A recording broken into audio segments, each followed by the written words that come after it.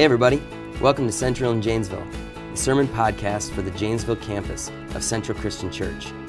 Today we've got a short devotional podcast to go along with our regular Sunday sermon podcasts. This is your campus pastor, Kellen Anderson. Here's today's proverb, Proverbs 10, verses 11 through 14. The mouth of the righteous is a fountain of life, but the mouth of the wicked conceals violence. Hatred stirs up conflict, but love covers over all wrongs. Wisdom is found on the lips of the discerning, but a rod is for the back of one who has no sense. The wise store up knowledge, but the mouth of a fool invites ruin. Has someone ever spoken to you and said something that just changed you? Maybe it made your day better when your day wasn't going well. Maybe it helped you make a decision that dramatically affected the course of life that you wound up taking.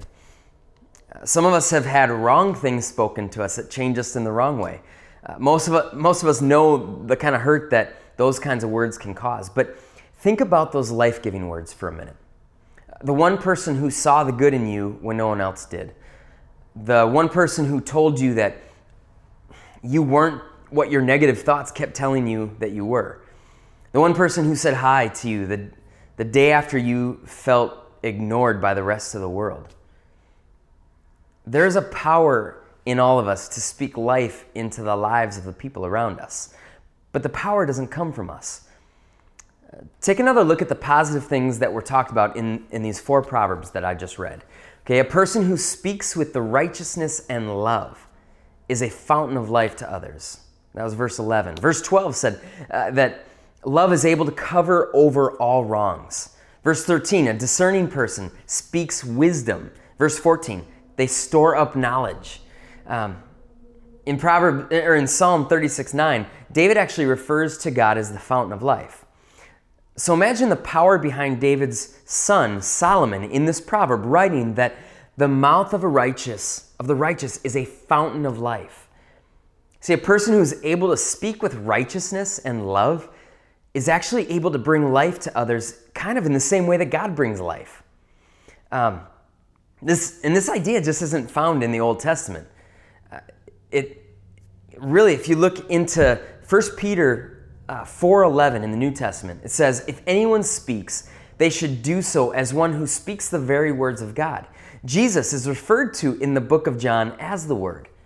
His very words spoke the world into being. See, Jesus brings life through his words, and as you speak, you are to speak as one who speaks the very words of God. You are, as a representative in this world for Jesus, you are given the authority to bring life to those around you.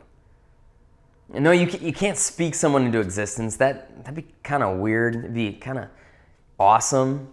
Probably more weird than awesome, but you can bring life to people who have become darkened or hardened by the things of this world. While conflict takes over because of hatred in the world, like it talks about in verse 12, words of love can cause a broken heart to actually heal. Wrongs that have been done can be made right once again. And you actually have the power within you because of Jesus to make that happen. Just think of the life that Jesus breathed into your darkened world when he wrestled you from the arms of sin and death. Now you can see and discern things in the world because of that you once couldn't. You know the most important thing that there is to know, and that is the life-changing love of Jesus.